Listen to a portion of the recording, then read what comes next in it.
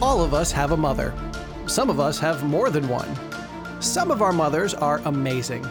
But let's be honest, some have caused us heartache and grief as well. So how should a Christian approach Mother's Day, regardless of how they feel about their mother?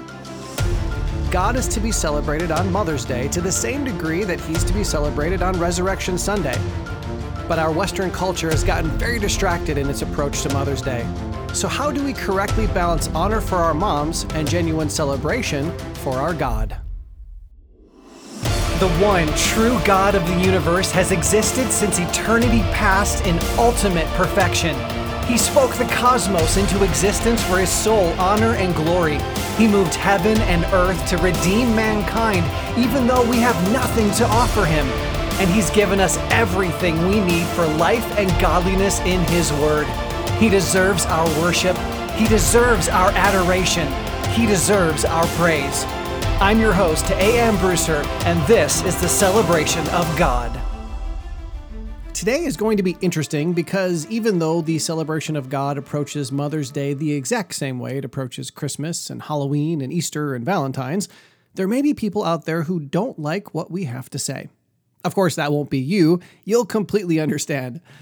As always, we have free episode notes and transcripts and Mother's Day resources at celebrationofgod.com. Just click on the Holidays tab and select Mother's Day. Okay, so let's start with the controversial stuff about Mother's Day and then move into the things all Christians really should celebrate. There's this unique phenomenon that envelops Mother's Day, at least here in America. I recently interviewed Shannon Popkin, who wrote the book Control Girl. It's a great book, and I highly recommend you check out the interview and buy the book.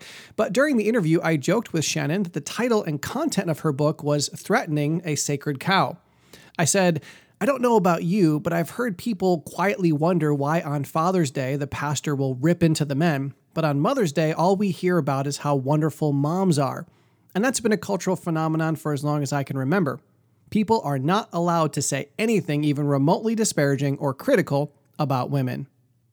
And that's exactly what happens in most churches. On Father's Day, men are berated, challenged, admonished, or otherwise told to be better.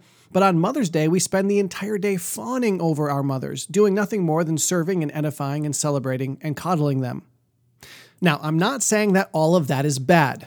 Yes, men need to be challenged to be more like Christ, and yes, we should serve our mothers, but the disparity in the approaches to the holidays needs to be addressed, otherwise we won't celebrate God on Mother's Day the way we should. So today I plan to talk about the wrong ways Christians celebrate Mother's Day, and then we can discuss preparing for celebrating the right way and discipling during Mother's Day. Number 1, how to celebrate Mother's Day the wrong way.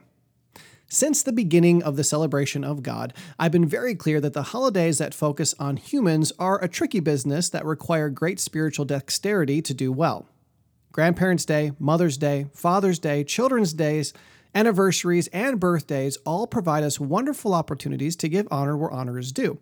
It's biblical to honor people because they are our parents, older than us, and even because of their position in the body of Christ. But we must acknowledge that the world honors people as well. We have award ceremonies where millionaires give each other golden statues, and yet I don't believe God has ever been glorified by the Oscars.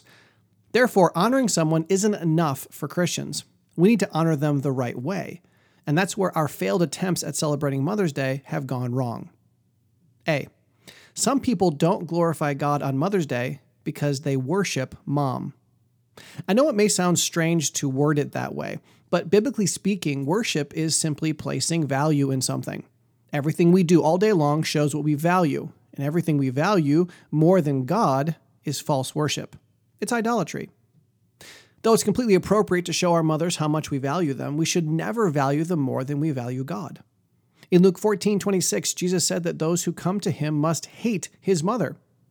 Of course, we understand that the Greek word being used describes loving something less than we love something else, and that's the point. It's perfectly fine to love our mothers as long as we don't love them more than we love God.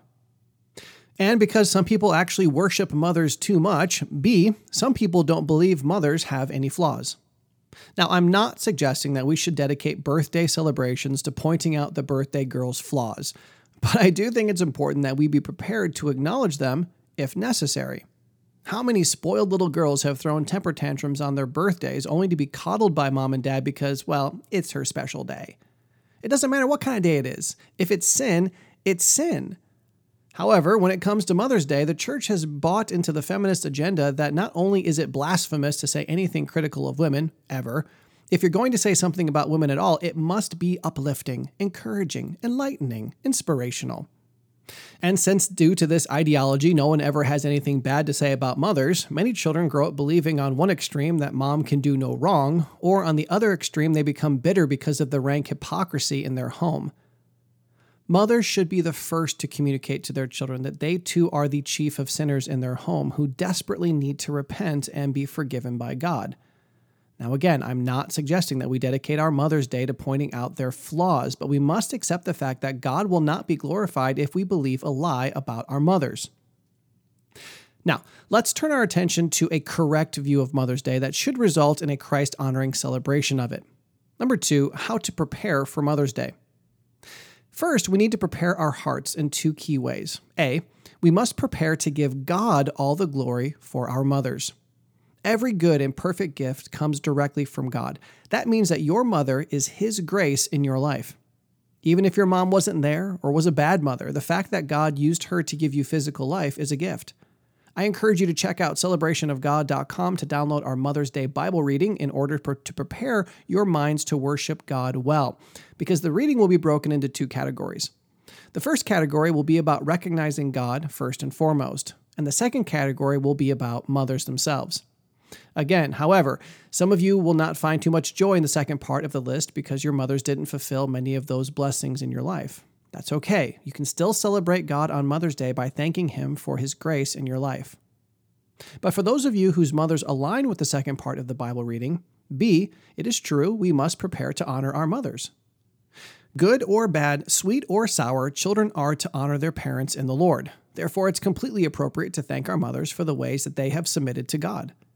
If God says that a wise mother instructs her children in the ways of the Lord, then we should be ready to thank our mothers for obeying God by instructing us in the ways of the Lord. And if nothing else, we can thank our moms for, bringing us into this world. It's also appropriate to spend time in prayer thanking God for His gift to you, but also potentially working through some of the bad attitudes you may have about your mom. Listen, at some point or another, our mothers have hurt us, but you won't glorify God on Mother's Day if you don't let go of that offense and live in a spirit of forgiveness. Some of you are harboring bitterness against your moms, and you need to prepare your hearts to worship God on Mother's Day by asking God and your mother to forgive you for that. Of course, you can also decorate your celebration walls. Just remember, in the same way we don't want to cover our celebration walls with images of Santa Claus on Christmas, we must be careful to remember that the celebration wall is designed to draw our minds to God and His Word. It's about God, not us. That means that a celebration wall covered in pictures of mom with no focus at all on God and His goodness is to completely miss the point. Number 3, how to celebrate Mother's Day the right way. I recommend that one of the best ways to celebrate God on Mother's Day is to spend time in prayer thanking God for the gift of mothers. We can thank Him for using them to give us physical life. We can thank Him for explaining in the Scriptures how our women can be the best mothers possible. We can thank Him for sending the Holy Spirit to empower our mothers to serve Him. And we can be thankful for those things even if our mothers didn't take advantage of them. From there, obviously, it's appropriate to thank God for the righteousness He's worked into their lives specifically. I also think it's appropriate to spend part of the time reading select passages from the Mother's Day Bible reading. So guess what? If a pastor were to preach on any of the mother passages from the Scripture, he's going to encounter an opportunity for challenge and even potentially rebuke, just like he would on Father's Day.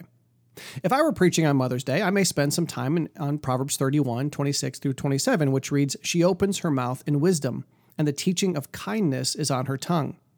I would praise God for mothers that submit to Him by obeying this example. But I would also have to recognize that every mother in my church is a sinner. They sin just like the dads do, and they need just as much spiritual admonition. Therefore, I would have no problem pointing to the fact that in the world, there is a growing plague of foolish, unkind women. They rejoice in bashing other people. They are gossips and malcontents and complainers. And I would challenge our women to set a good example for their children of how to please the Lord in our speech. Pretending like the problem doesn't exist only sends all of the wrong messages to everyone listening to the sermon.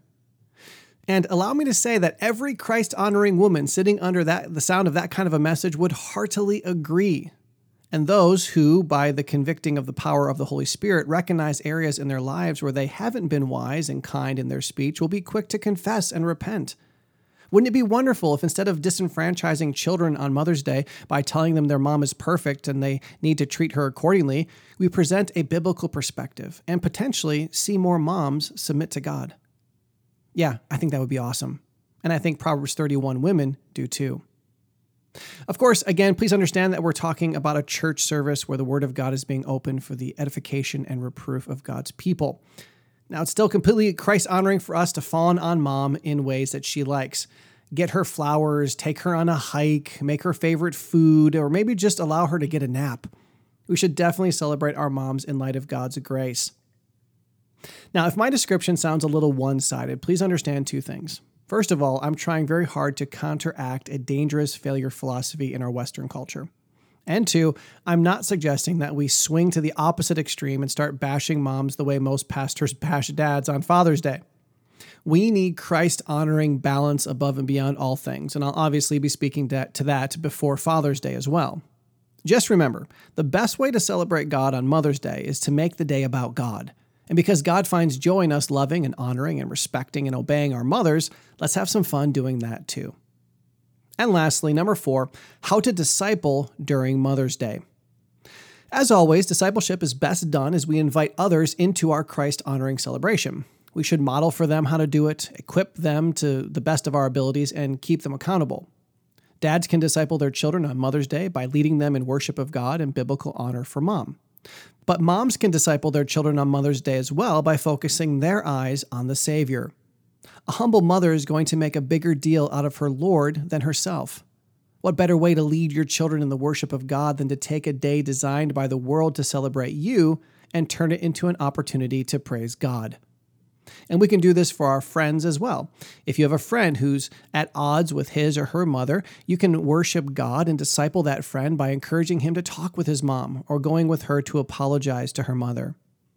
God has given us the same ambassadorial role of reconciliation that he gave to Jesus. We disciple best when we help those who are positionally reconciled to God to be relationally reconciled to each other.